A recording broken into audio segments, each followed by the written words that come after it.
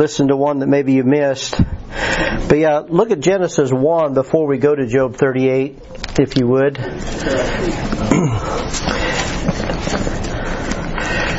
Because I want us to see something on day 2 of creation from Genesis 1 before we get into our lesson today. I'm sorry, I barely got enough handouts. I think I made 14, and so I think everybody...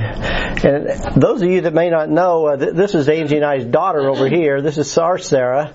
And so she's visiting from Fort Hood, Texas. Is that near Austin? Is that where it's closest, maybe? An hour north of Austin. But anyway, she's got our 2 granddaughters, and she's heading back to Texas after church today. But anyway, her oldest granddaughter went to a church camp. I don't know if any of you... Did Amy go to church camp this year? Mm-hmm. So good. So they just got back Friday, and that was a good time. Right after the song service this morning, our youth is going to be on stage, and a few of them are going to give a testimony. So make sure you're able to stay and hear that. I know one young man got saved, and I think 4 young people from our church camp combined with a church in Illinois, the Monmouth, Illinois church, and so there was about 50 or 60 kids and 20 or 30 adults, and 10%. So yeah, they had, and so anyway, it's a good time. And so Ella, Sarah's daughter Ella, went, and so that was her first time at camp. But anyway, I want to read to you from Genesis chapter 1. And verse 5 talked about the evening and the morning were the first day. And then in verse 6 is where I thought we would pick up. And I think Emmett, let me start with Emmett again. Emmett's our starting point. Would you read verses 6 through 10, I think? Of Genesis 1, yeah. Okay. And God said, let there be firmament in the midst of waters, and let it divide the waters from the waters. And God made the firmament and divided the waters which were under the firmament from the waters which were above the firmament. And it was so. And God called the firmament heaven, and the evening and the morning the second day.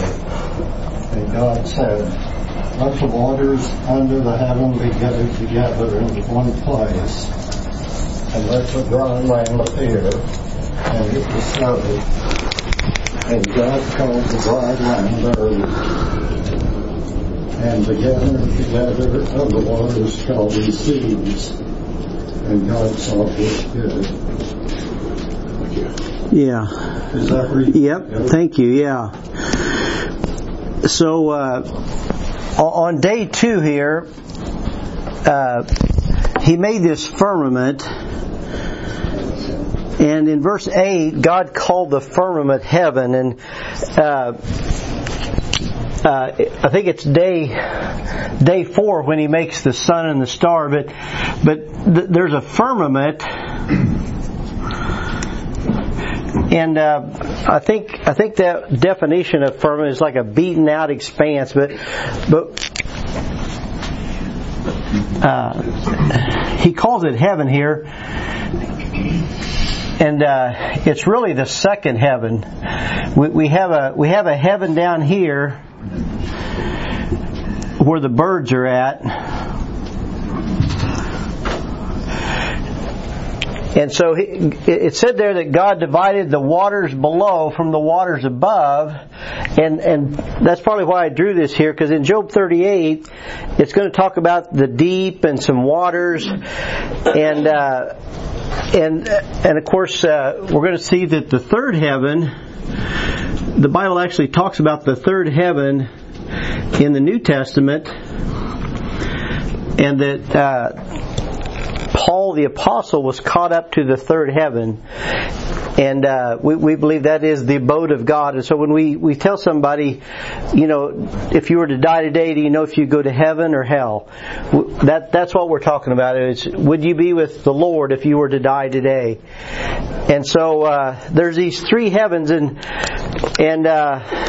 sometimes it talks about the moon and the stars being like the host of heaven, and sometimes the angels are the heavenly host. And so sometimes these moon and stars, are the and the sun they're in the heaven. And so we're going to talk about all this a little bit today, but I want you to see this thing about this being the firmament, the second heaven, and that it divides the waters from the waters, the waters that are on the earth. And it said there that Emmett read that he put the waters in one place, and that the dry land was called earth. So that's kind of important too. So anyway, and the other thing I want you to see about this day 2, it's the only day of the 7 days that God does not say it was good. That's sometimes you can learn what the Bible, you can learn a lot about God from what it doesn't say as well as what it does say. And it doesn't say that day was good, and partly the reason we think that is because we know that Lucifer fell, and so God cast him out of the third heaven with his angels, and so when you see him in the Bible, it says he's walking to and fro and up and down in the earth. So this and this is kind of the devil's domain. He can't go into the third heaven because God is of too pure eyes. He cannot look upon iniquity, and so he is quarantined off that he can't. That the devil doesn't go there, and so maybe that's why the second day is not good, is because this is kind of the domain of the devil. What were you thinking, Kevin? I was thinking, in Job, the devil goes up and he's sitting there talking to God. Yes. And would he be talking to God from earth, or would he be at his door and knocking? Yeah. I don't know if I won't even name names, but if you've ever been in a courtroom and they bring in, they have the door where visitors and family can come in and sit in a courtroom, and there's the judge and the lawyers. But then they bring in inmates like in shackles and have them sit in a different area. It's kind of quarantine. They say in old time jails they might have like an individual jail cell in the courtroom, and the inmate would have to be in there. So something like that is probably how it says that the devil, that Satan and the sons of God were in the presence of God, and so some way they were in His presence but still isolated from Him, so still quarantined. But that is a good question and very, very thought provoking, isn't it? Just to think how all that went down. So now go to Job, and we just went through the first 7 verses of Job 38 last week. But anyway, I'm hoping to add a little bit to our picture on the board as we go through this. So if you're in Job 38, look now at your handout, and I give you guys a quote from Charles Spurgeon today. And we think of Job, we think of a man who greatly suffered. And I think Job's name means one who was persecuted. And Spurgeon here says, many men owe the grandeur of their lives to their tremendous difficulties. And so maybe some of us here could say amen to that some of our difficulties and our struggles and trials have made us who we are. And Charles Spurgeon observed that as well. But then under your Roman numeral 1, these questions about water, I gave you a couple notes there that Job 38 through 42 is the longest section in the Bible that records God speaking. And so, hey. I know you. I can't remember your name though. Larry. That's right. Not much, Jimmy. How you? Hey, Sarah, can you let Larry sit in here? It's good, man. Good to see you. How you doing? Good to see you. You ever find that truck? Wow. I'm still looking. Angie, give me a water, would you? Hi. Come on in. Yeah, good to see you, man. Good to see you. So yeah, we're in Job 38, Larry. Job 38. Yeah. All right. And we just talked that he's a man who suffered greatly, but we're in the section of the Bible where God is actually speaking to Job, and there's 3 or 4 chapters here that God is speaking. And so anyway, I know some of us have like red letter Bibles where Jesus is speaking, and I really think it'd be cool if we made a Bible where the words of God were in purple or something. It's something maybe they have such a thing. I don't know. And then I put your other note there that there's approximately 35 questions in chapter 38. So chapter 38 and 39 of Job. Hey, Sarah, help Larry a little bit there just to get where we're at. I'm trying to figure out. No, that's all right. That's all right. That way. So in Job 38, Pam, would you read for us verse 8 and 9? Who shut up the sea with doors when it breaks forth, as if it had issued out of the womb? And I made the clouds the garment thereof, and the thick darkness of swathing them for it. Yeah, so this thing about who shut up the sea with doors when it break forth as a... Darn it, I just spilled some water on my... Oh, on the new carpet? No, it's on my notes. This guy. Yeah. Break out the stain guard.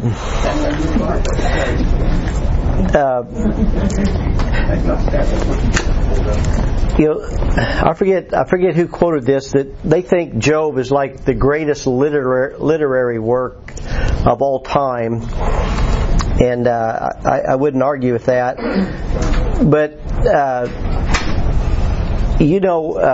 my wife has had 2 children, and when you go into the hospital to deliver a child, normally they'll ask you if your water's broken. I think that happened with us when we went in, or maybe on the phone, or maybe you communicate, yeah, my water dish broke, and so they're like, you better get here. But God uses that analogy of the seas and the waters thereof, that with flooding and as if it had issued out of the womb. And I thought we might just take a minute here and go to John chapter 3, because it says something very similar. If you can hold your place here and look at John 3. And I know different churches kind of interpret this in a different way, but I want you to just read it for like face value here in John 3. And it's really verses 5 and 6. John 3, verses 5 and 6. It's pretty common verses.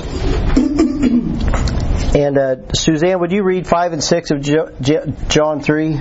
Jesus answered, Verily, verily, I said unto thee, except a man be born of water and of spirit, he cannot enter into the kingdom of God. That which is born of the flesh is flesh. That which is born of the spirit is spirit. So verse 6 kind of interprets verse 5, because Christ is telling Nicodemus that unless or except a man be born again, he cannot enter into the kingdom of God. And he says, except a man be born of water and of spirit. So there's a water birth and there's a spiritual birth. And verse 6 says, that which is born of the flesh is flesh. That's our physical birth. I think everybody can see that, at least logically. So, I mean, everyone here is born of water. We've all been born from our mother's womb. We've been in the amniotic fluid, the waters in the womb. And so when the water breaks, it's time to give birth and for the child to come out. And so it is with the Spirit. Likewise, if you're saved, you've been born again, right? And the Spirit is like living waters, and in a way we're born of that Holy Spirit. It's really beautiful, isn't it, to think about how this works. He's comparing the physical birth with the spiritual birth. And so when we're in Job now again, I just think of that as it talks about waters coming out of the womb. And Jesus himself said similar things in John 3 about being born again. The next verse actually says it. Huh? The next verse 7 actually says it. Okay, go ahead and say it. Marvel not that I said unto you, you must be born again. Yeah, you must.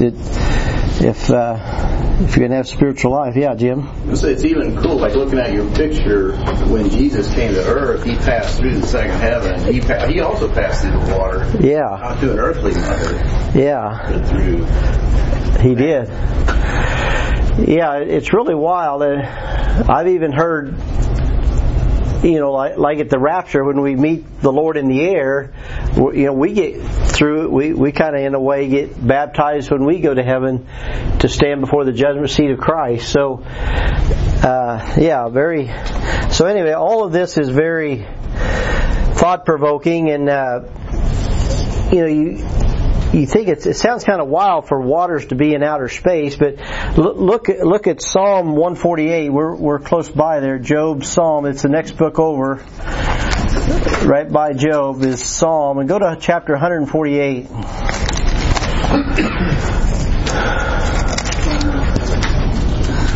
Yeah.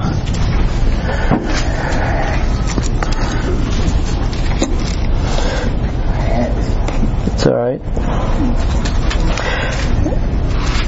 And in verse 1, we'll just read 1 through 4. It says, Praise ye the Lord from the heavens, praise Him in the heights, praise ye Him all His angels, praise ye Him all His hosts. So that's in the third heaven where God's at. And it says, Praise ye Him, sun and moon, praise Him all ye stars of light. That's kind of the second heaven. In verse 4, praise Him, ye heavens of heavens, and ye waters that be above the heavens. So that's kind of saying there's waters above the heavens. So we've seen that a couple times here, and it fits with our illustration on the board. And so I hope everybody's okay. We're just going to kind of go slow through Job 38. I think I'm going to make another week of it next week. And so even if we don't get all through the handout, I thought we might just go slow enough that it's important enough. God Himself is speaking here, right? So this is kind of, all the Bible is God's Word, and here's actually His voice being recorded for us. What was that first blank? The word womb. Yeah, that's a good question. I try to give you your blanks here.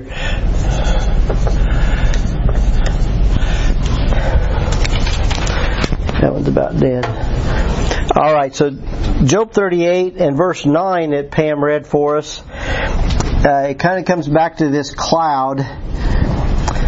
It says, When I made the cloud the garment thereof, and thick darkness a swaddling for it. So, historically moms would wrap their babies in swaddling clothes, and so it's like God kind of clothed the heavens with clouds and darkness, and He's concealed some things. And so several times in Job we've talked about cloud, whether it being like a puffy cloud we see in the day sky, or maybe it be like this nebulous clouds in the stars that we've seen on the video. But then in verses 10 and 11, Kevin, would you read that? Job 38, 10 and 11. And break up for it's my decreed place to set bars and doors.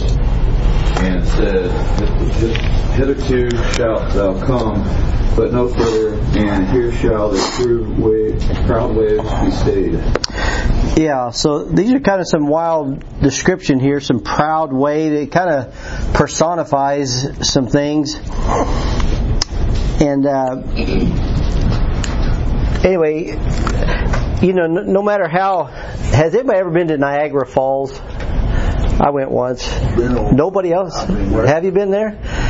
One of the things that surprised me is how loud it is. It's like a 6-foot tall wall of water that flow. It breaks. It's so loud. It's deafening. It falls 100 and some feet. And but if you've ever been to the ocean and you see big waves crashing, I mean, these are like big boisterous wave, but they can't go past the coast. It's like God put a boundary on all these things, and so God did the same thing with nature. He put boundaries, and He's got an order to everything. And rather, He talks about bars and doors.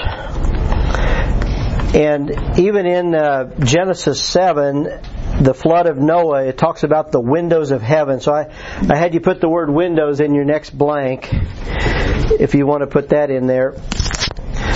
And so basically my teaching point on this little section was most of these are rhetorical questions that really only God knows the answers to these things.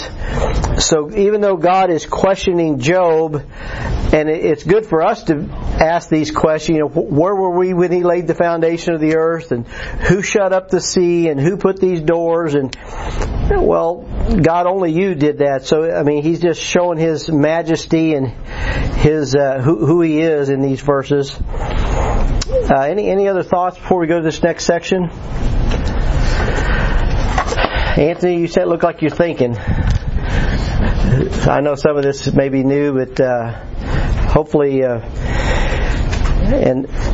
some of it you have to hear several times before you can maybe kind of get your head around it before you could communicate it to others. But this next section here talks about the sun, and so Nicole or Heather, why don't you read verse 12 for us? Hast thou commanded the morning since thy days, and caused the day spring to know his place? Yeah, and if you remember, Jim taught us about Hebrew poetry. We think of poetry almost like a rap song that has to rhyme and has some, but Hebrew poetry, they call it parallelism, where they lay one idea against another idea and they link them with this little word "and." So in verse 12 it talks about commanding the morning and cause the day spring to know his place. So it's kind of a complementary, or the second half kind of defines the first half, that this day spring is the morning. It's talking about the sun here. And we know that only God can control the sun. There's a place in the book of Joshua where God made the sun. He stopped the earth from turning and held the sun in the sky for, it says, about a day. It's like the sun, because Joshua needed more sunlight to defeat his enemies, so God stopped the sun for about a day, it says. And when Jesus died, it was gone for like a while. Yeah, for 3 hours it went dark when Christ died. That's right. And so, does anybody know what Malachi 4:2 says? I don't think I didn't print it on there, but it's a reference to Christ. Well, we're close by. It's right at the end of your Old Testament. Look at Malachi 4:2. It makes it kind of a neat statement here. There's at least one place, maybe 2 or 3 places in Psalms, but that says that God is a sun, S-U-N, and He's a consuming fire. But in Malachi 4:2, Nicole, can you find that one? I don't think so. Is it in the Old Testament? Yeah, it's right at the end. Go to Matthew and then turn left.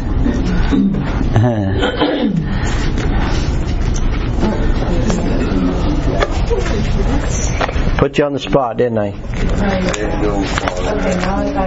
4:2.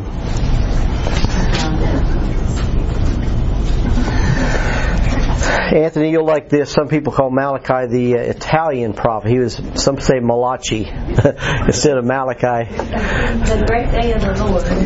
For behold, the day is coming, burning like an oven, when all the arrogant and all evildoers will be stubble. The day that is coming shall set them ablaze, says the Lord of hosts, so that it will leave them neither root nor branch. One more. One more. But for you who fear my name, the Son of Righteousness shall rise with healing in its wings. Yeah. Does your Bible say S-U-N? Son of Righteousness? Yes. Yeah. And ours does too. But ours says healing in His wings. So it kind of personifies the Son being righteous, and it's a rising with healing. And so anyway, that is true, in a natural way, that the Son provides life to this planet and healing. But also there's coming a time when Christ, I think I gave you a reference, He's actually the day spring. He's like the morning star that arises in our hearts. And so I put this in your next blank. Just God can. Job doesn't control when the sun rises, but you can also think about when Christ comes again. Christ says, no man knows the day and the hour that He's going to come back, and so God controls when Jesus Christ is coming back for His people too. Amen. What do they call Lucifer? It's kind of like morning star. Did I say that wrong? There's one that's son of the morning, and the other one's... I think Lucifer's morning star. I'm not sure. Yeah, I apologize if I probably said that wrong. No, that's a good... That's the NIV, I guess. Good comment. So, if I said that wrong, please forgive me. But let's go back to Job 38. So there's just a lot of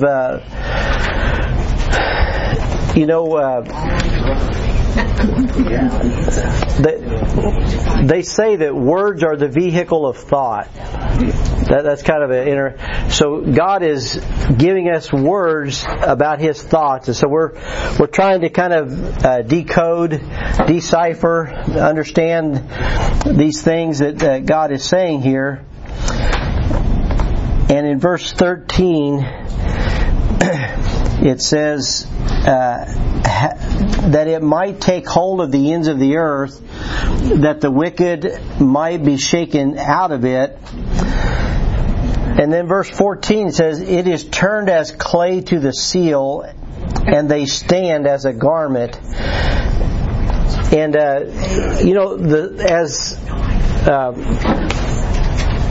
I got another picture here I wanted to show you guys. See if I can get my computer to come back on.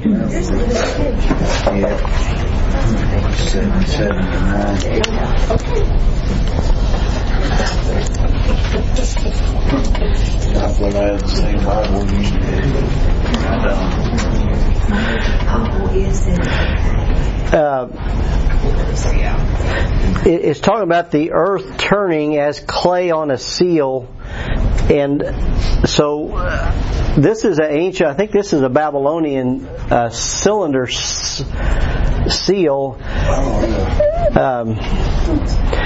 You might have heard of like a king would seal maybe a document with his ring, and so this is another way that they kind of recorded it. They turn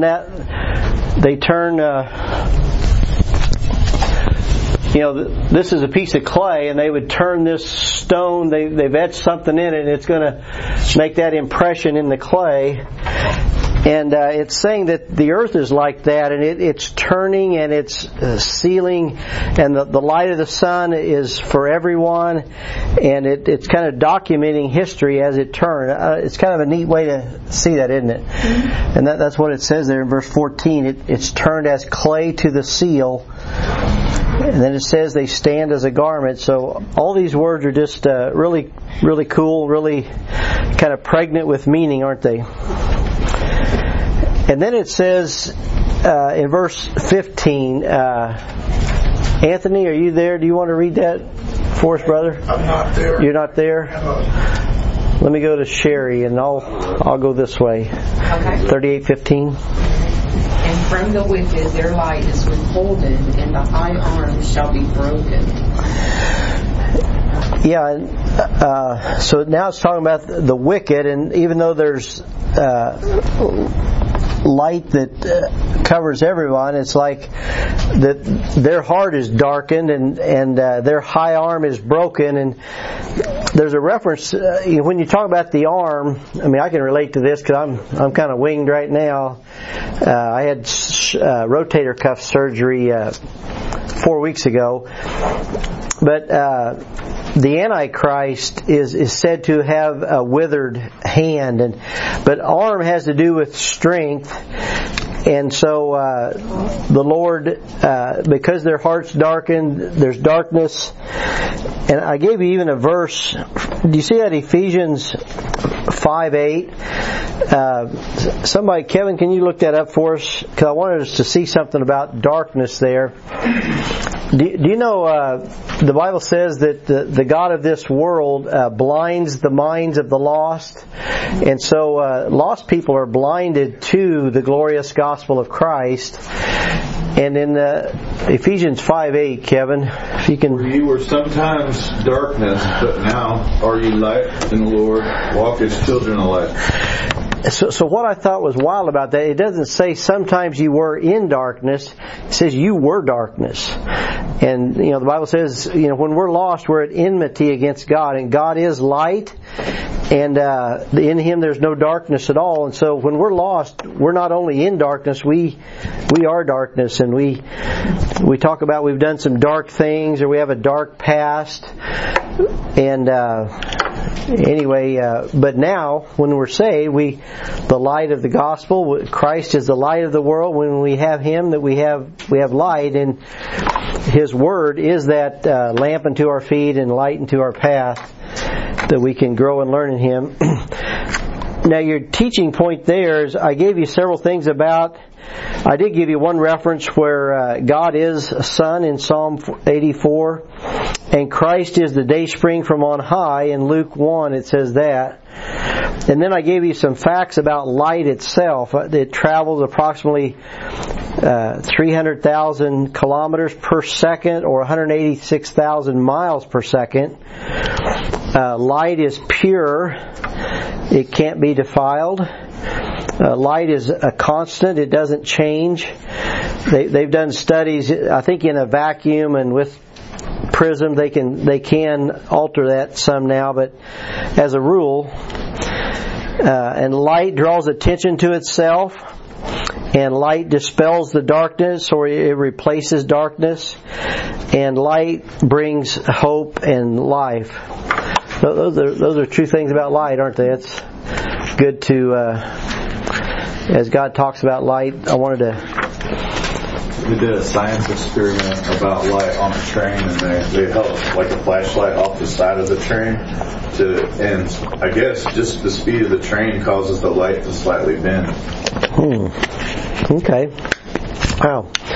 Yeah, that's what a prism can kind of make a rainbow and kind of change the light, the frequencies. Well, now on your back page of your handout, we'll go to Job 38:16 through 21. We're starting verse 16 in your Bibles, 38:16. And Belinda, you want to read that for us? 16 to 21? No, just verse 16, I think. Hast thou entered into the springs of the sea, or hast thou walked in the search of the depths? So now, up until recently, they didn't really even know that there's springs in the sea, but there are springs in the bottom of the ocean, isn't there? And we've heard things like that. So anyway, these are things that springs here in the Midwest. Yeah, we have natural springs, and sometimes you'll see water seeping up out of the ground, and no, that's exact that, and there's some of those in the bottom of the ocean where, not salt water, but spring water can come up in the sea, and those one river's coming back to life over there in that desert. Is it? I can't think of the name. It's not the Euphrates, is it? That's the one that's drying up. Yeah. And the other one's coming to life. Close. Well, there is a prophecy about areas around Sodom and Gomorrah, where the Dead Sea is at. Maybe it will flourish again. And when we were over there, I didn't know this, but one of the biggest crops in in Israel is dates. And I didn't know that dates come from palm trees. I didn't know that.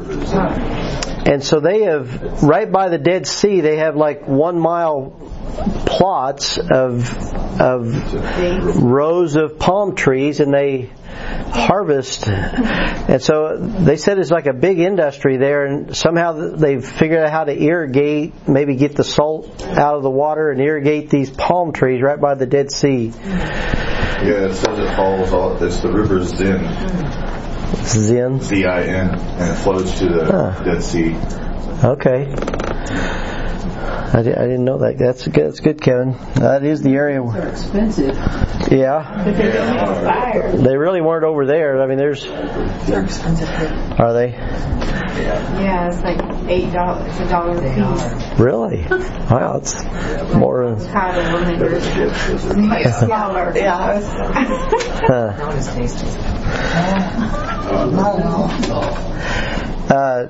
Now verse 17, Anthony, did you have it now? Do you want to read that, or? No, I'm not.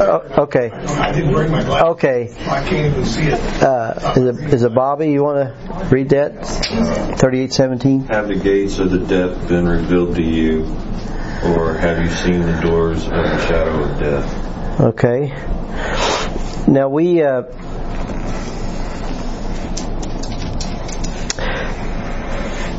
we've made comments about the shadow of death being something in the tribulation. What were you thinking, Belinda? Is this God questioning Job? Yes. Okay. Yeah, it is. And of course, Job is speechless as we would be. And these gates of death and doors of the shadow of death. And I think there is some literal geographic place that they call the shadow of death. It's like a place that even no time of the day is there really any sun get to it. So I think there is a literal place.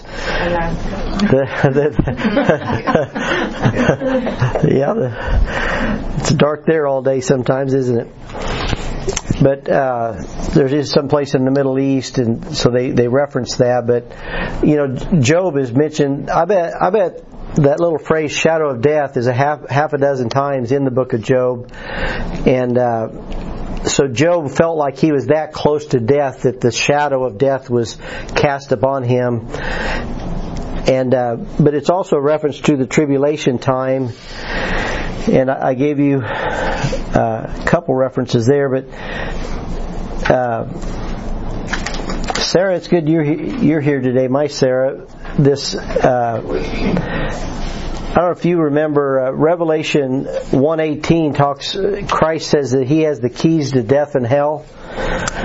When He rose from the dead, He took the keys of death and hell, and so we homeschooled Sarah for the last 3 years of her high school, and I remember I taught you math and Bible, and we talked about this verse, and I'll never forget. I'll say, Sarah, what do you think that means? And she says, well, it means that Jesus is the boss of it. If he's got the keys of it, I thought, man, that's the best commentary on Romans 1:18. If you've got the keys to death and hell, you're the boss of it. So you may not know this, but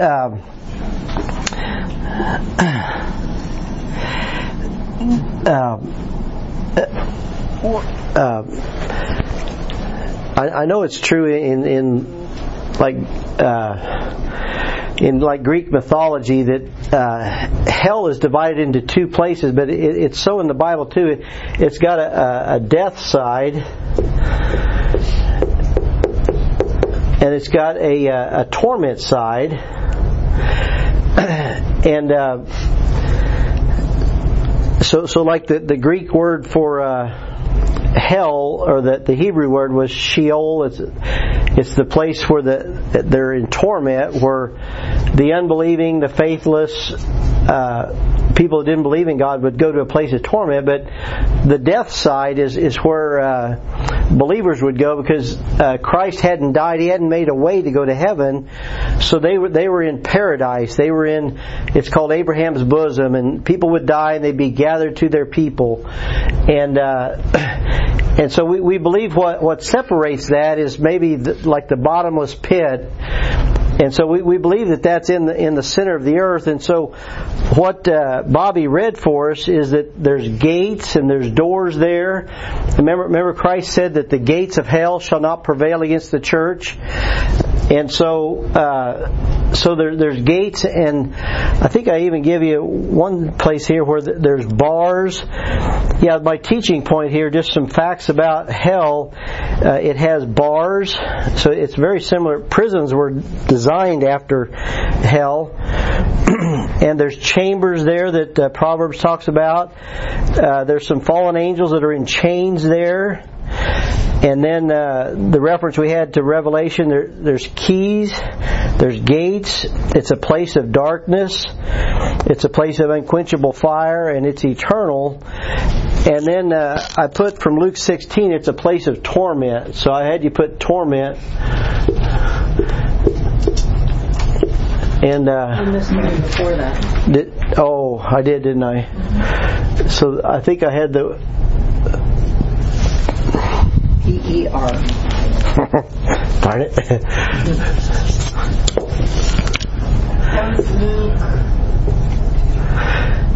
Yeah, it's in Luke 16. Was the where it's called the rich man died and he went to hell and he was in torment there, it says. I kind of got ahead of myself. Look back to verse 18, and Sarah Farr, would you read that? Hast thou perceived the breadth of the earth? Declare if thou knowest it all.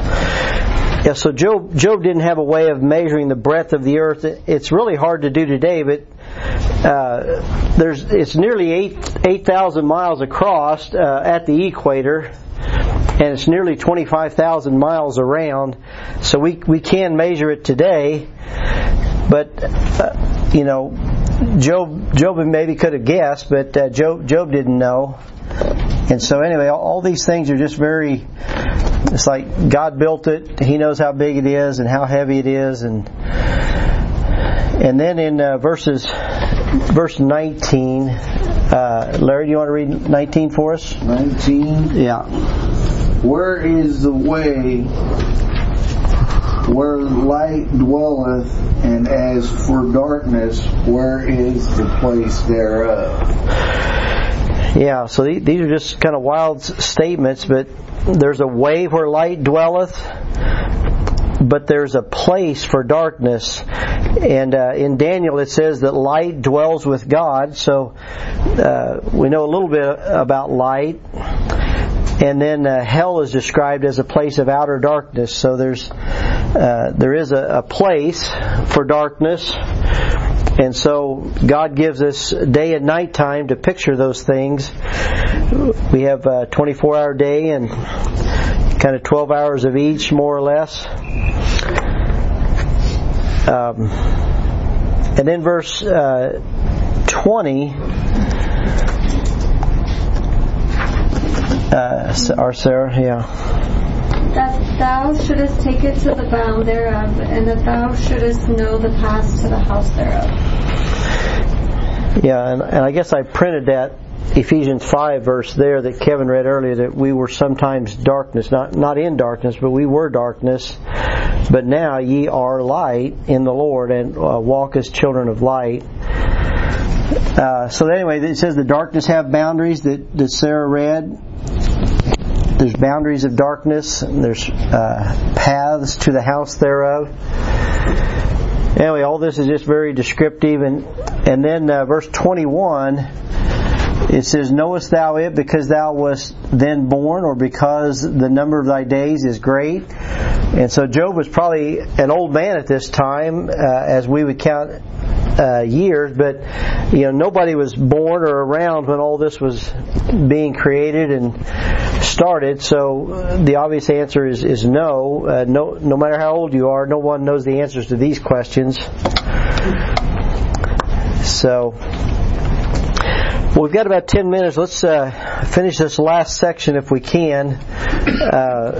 Angie, would you read verses 22 and 23? Hast thou entered into the treasures of the snow, or hast thou seen the treasures of the hail, which I have reserved against the time of trouble, against the day of battle and war? Yeah. Verse. I always think of that in winter when it's treasures of the snow. Treasures of snow. Because kids love snow. Yeah. There's a lot of minerals in snow. Yeah, they have nitrogens in it. I know it's good for. Yeah. So it's very valuable things that are in like a square of snow. Huh. Yeah, I think it takes about 10 inches of snow to be 1 inch of water. I've heard that. So yeah, just things about snowflakes. They're unique. But it represents purity, and I gave you the Isaiah 1:18 verse, and that's a verse that I memorized one time. I don't know if I could say it now. It's like, come now, let us reason together, saith the Lord.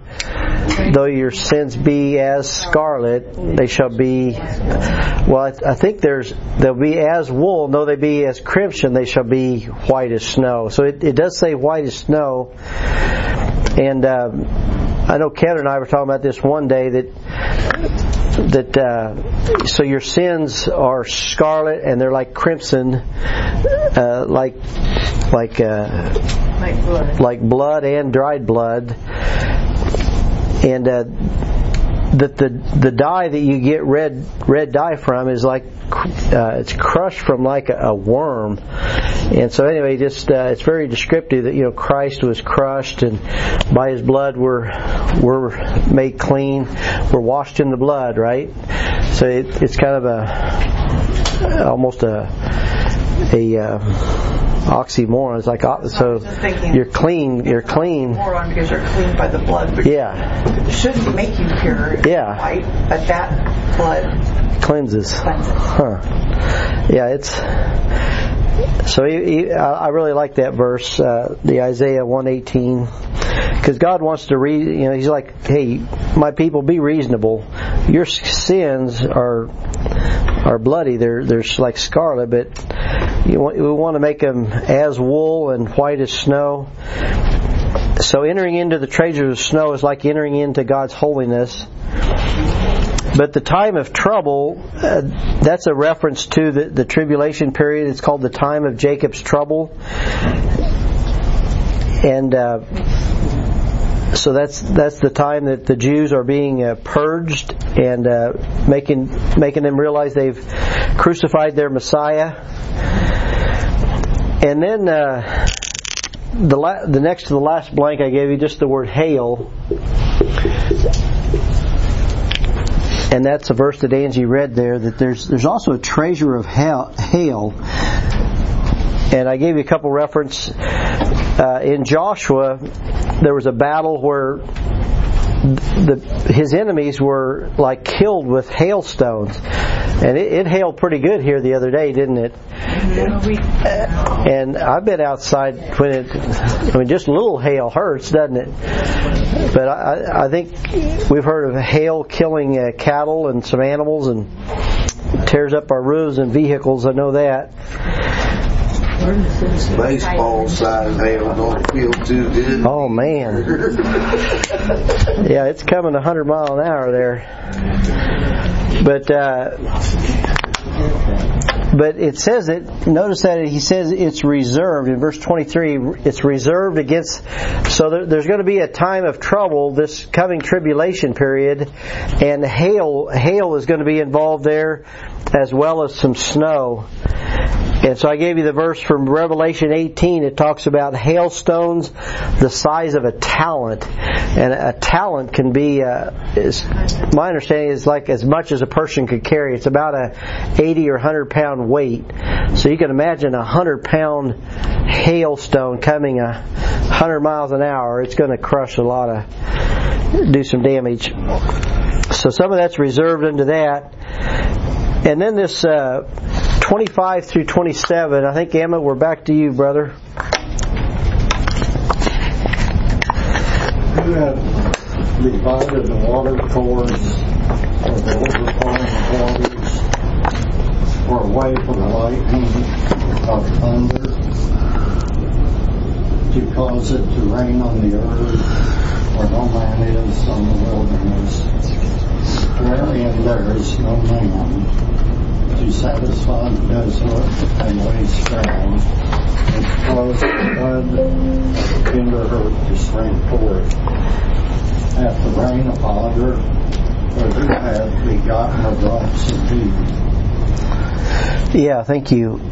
And we may stop there. We just got a few minutes. I wanted to pause here because it talks about this wilderness where no man is. And in the tribulation period, the Bible talks about Jesus feeding His people supernaturally for 42 months in the wilderness. And I know we've talked about this before, but let me.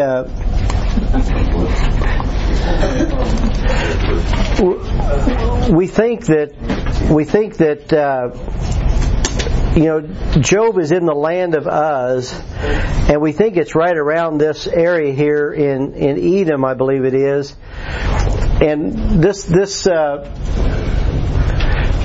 place of Petra, this place of the rock, is prophesied several times in the Bible. And so we think that the Jews are going to flee to this, and you can tell it's a dry place. And I forget which, but it's very well protected on all sides. And I pulled up like 5 different pictures here. I'll see if I don't know if I can just scroll through them. Yeah. But we think that this could be a place where the Jews could flee in the tribulation period, and that God, you can tell it's a desolate place. And I've heard that there can be up to 100,000 people there, and so maybe that's about the size of the remnant of the Jews. So anyway, I thought these were some really cool pictures. I wish we could have been there when we were in Israel. Some of the expeditions go there. Yeah, that'll be next week there. Now? Huh? The Jews own it right now? It's in Edom. I think that's part of Saudi Arabia. So I don't think it's I don't think it's part of Israel right now. It's outside the border of Israel now. I thought it was part of Jordan. Is it part of Jordan? That's on the other side of. Pardon? That's on the other side. I don't think it is. I think it's south of that. It's the book of Obadiah that talks about what he's talking about. How the Jews are going to flee the Antichrist and hide up. They're going to hole up there and see the future. Did you know in that valley of shadow of death, they actually built like a monastery, carved it into the side of the valley? Huh. At least that's what it showed. Say it again, Kevin. I was. The Valley of the Shadow of Death. They carved like a monastery. Oh. Side of the wall. Okay, so they have a place called that. Yeah. Okay. If you Google Petra, it says Jordan. Okay. Yeah, and it shows you on the map. Well, it looks like it there too, doesn't it? Yeah, that's Jordan. Okay. That's a current land? Yeah, I just did Google it. Yeah, it's the same place as he's got up there. Yeah, cool. There it is. Now this one. 150 miles south of both Jerusalem and Homage, the capital of Jordan, and about midway between Damascus, Syria, and the Red Sea.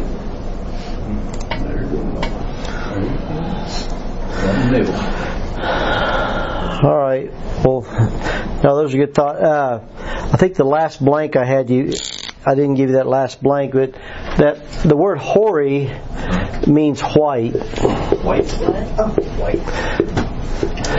Like me and Angie have hoary heads. Yeah. We have white heads. Yeah. It's in the Proverbs. Yeah. I gave you the verse there. Hoary head is the crown of glory. It be found in the... That's true. You have to qualify that. Yeah, you have to qualify that. Well, let's stop there. I know that's a lot, and I think I'll kind of get a running start that next week, and hopefully this is kind of understandable. That Larry and Bobby and Anthony, you guys haven't been here too much, but I'm glad you're here. Does this make sense a little bit? Start coming back. Are you good? You got a ride? Yeah. Yeah, okay. I rode with Brady this morning. He's running behind. Okay. Yeah, if you're dependent on somebody. But, yeah, Bobby, everything kind of makes sense today a little bit? Anthony, you tracking with us? Yeah, I'll remember to bring my glasses next week. So Yeah. I can see. I used to have eyes like Superman. Yeah. I still do from a distance. Close up. Yeah. My glasses. Yeah. I can't see them. It's not good. Really? It's blurry? Yeah. Then up close too. It's Really? It's so bad. Yeah. But I'm going to start We're fading. getting more into it. Well, good. Coming to your classes more. Good. Well, I hope you do. Well, let's. I'm gonna hit my stop button.